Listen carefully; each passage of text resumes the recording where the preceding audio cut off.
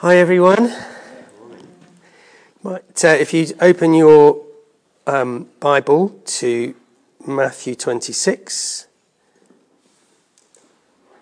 and verse 31. And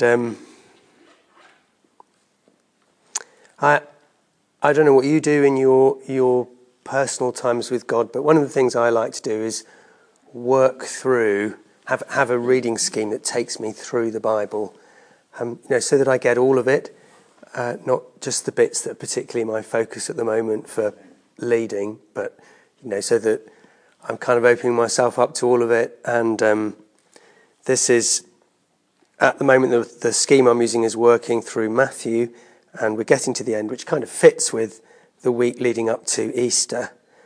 And this is just a very short passage, and it's about Jesus and Peter. So I'm reading from verse 31 to 35. Then Jesus told them, "This very night you'll all fall away on account of me, for it is written, I will strike the shepherd, and the sheep of the flock will be scattered. But after I've risen, I will go ahead of you into Galilee." Peter replied, "Even if all fall away on account of you, I never will." "Truly, I tell you," Jesus answered, "this very night, before the cock crows, you will disown me 3 times. But Peter declared, "Even if I have to die with you, I will never disown you." And all the other disciples said the same. So I think it's great as we hit the week leading up to Easter to have attention on Jesus, but also attention on the disciples. Because we're disciples too, and what's written about them is written for us. Jesus is, the disciples, I don't know what they must be feeling, because Jesus has come into Jerusalem and done what he's never done before. He's gone into the temple and acted like he owned it. And just so that we get the picture, I want you to imagine a young-ish person, about 33, going into Sheffield Cathedral one morning while the Dean and Chapter are doing their stuff in one of the side chapels. And maybe it's you. And as you go in, hundreds of people come with you. And they're just desperate to spend time with you, just desperate. And they completely ignore the Dean and the Chapter, and they gather round you. And worse, the security and hospitality staff, instead of showing you the door, they're on the front row listening. And nobody's paying any attention at all to the staff. And then you start telling nasty stories about a cruel Dean and Chapter coming to a very sticky end. And then when they get really annoyed and come and ask you questions, you answer them, and you ask them a question that they can't answer. And then, by now about 600 people in the building cramming to get in and lots more outside, you warn them about the hypocrisy and the spirituality of the Dean and the Chapter and how poisonous and dangerous it is. And then you say 7 woes, you pick out 7 spiritual and character flaws of the Dean and the Chapter, and you go through them one by one, and you use words like children of hell and snakes and vipers. And you can imagine, and it's not just the Dean and the Chapter who don't have any power really in our culture. These are not just the Dean and the Chapter, they're the mayor and the government. They're really, really important and powerful people. The disciples are not stupid. If you do that, the leaders are going to get you. And generally speaking, you'll only do that as a leader of a popular movement when you're ready to take over. So when they gather for the Last Supper, Jesus has upped the conference. There's no coming back from it now. There's no coming back. What's he going to say? Because it's Passover. "I say unto you, at midnight, the angel of death is going to fly over their homes, and every one of them is going to drop dead. And when we've got pure spiritual leadership, we're going to take the Romans." Maybe, I don't know what they were expecting, but it isn't what they got. What they got was more stuff about Jesus dying. Stuff about this is my body, this is my blood. This is a new covenant of forgiveness for sins. Nothing about the leaders at all, except Jesus saying he's going to die, and they just don't get it. And then Jesus makes it even worse, because he says, and you are going to betray me. So, everybody's going to run away. I'm going to be on my own. So it's not a popular movement to put aside the high priest and deal with the Romans. Peter says, well, I won't. And I'm sure that in his mind, he's got kind of Jesus leading the charge and Peter next to him. And if they go down fighting, then they go down fighting. But Jesus just says, no, it's prophesied. I will strike the shepherd and the flock will be scattered. And you're all going to run away. And all the disciples say the same, but it's worse for Peter because his denial is more deliberate and it's 3 times and it's kind of after a specific warning by Jesus. So for Peter it's worse. They all say the same, but Peter's the most vehement, and so it's worse for him. And the things that really strike me about that are the courage that Jesus showed in raising the stakes like that, because he knew exactly what he was doing. There's no question. Jesus knew exactly what he was doing. He knew he had to make the choice between believing in him and not believing that he was the Messiah that stark, so that the leaders would have a choice they could not avoid to join the Jesus movement or destroy Jesus. And, because it's all tied up with their power and their status and all of that. There isn't really any question about what they're going to do with that. So Jesus knew what he was doing by raising the stakes like that.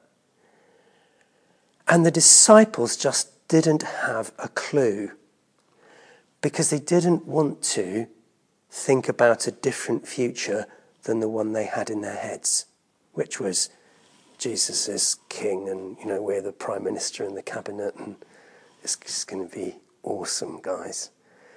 They didn't want to think about a different future than that. They got a pathway in their head.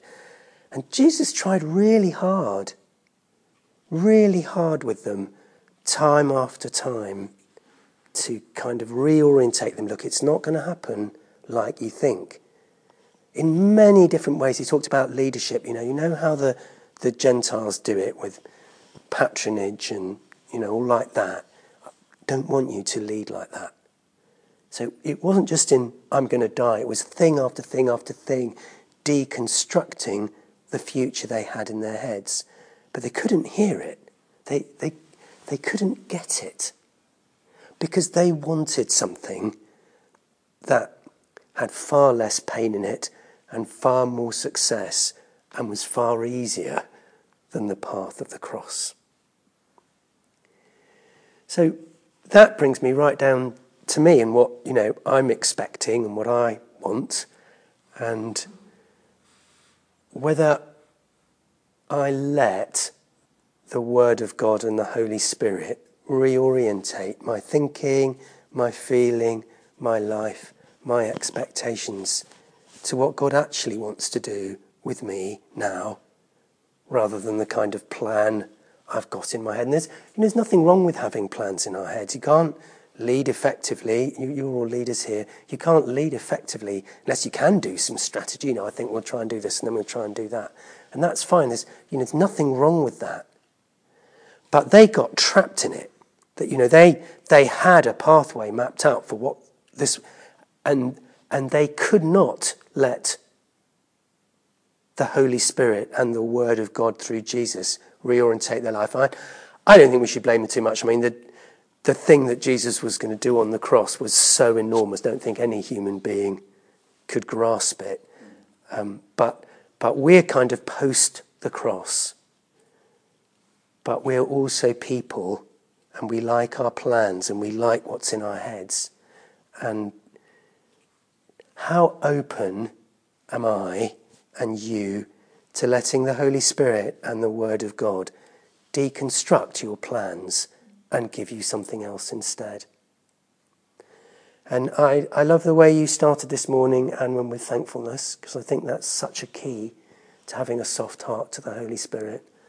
And I find for myself a lot of the time I'm not thankful, not at all. I mean, I should be. I haven't got anything to not be thankful about. I should be, but I'm not, It's raining and I don't want to get up, just not very thankful.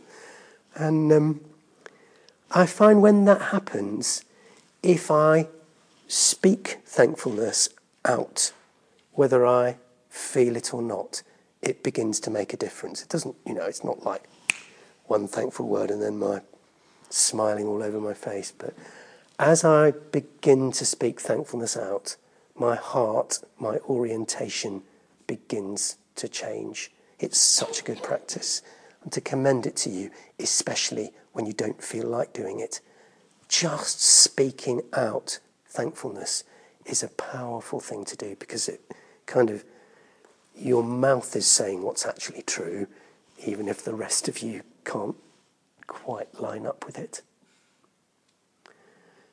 So I have two questions really to finish with. What's your actual practice in terms of thankfulness? Not what you know you ought to do, but what's your actual practice with the discipline of thankfulness?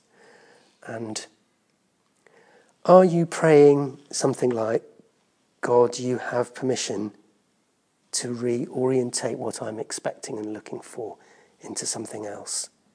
The kind of, I quite like the open hands as a kind of gesture before God, because it kind of says, well, it's yours. It's yours, God. Should we pray?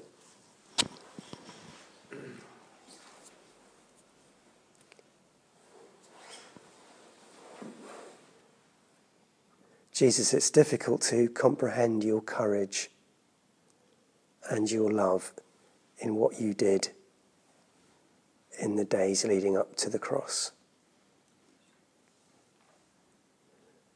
And would you expand our hearts and our understanding a bit more of who you are and what you do? And God, would you give us a humble, real practice of thanksgiving? Just that's characteristic of us as individuals, as us as a group here, of us as a church. And God, would you give us the gift of soft hearts, hard heads but soft hearts, that will let you change our perspective. Amen.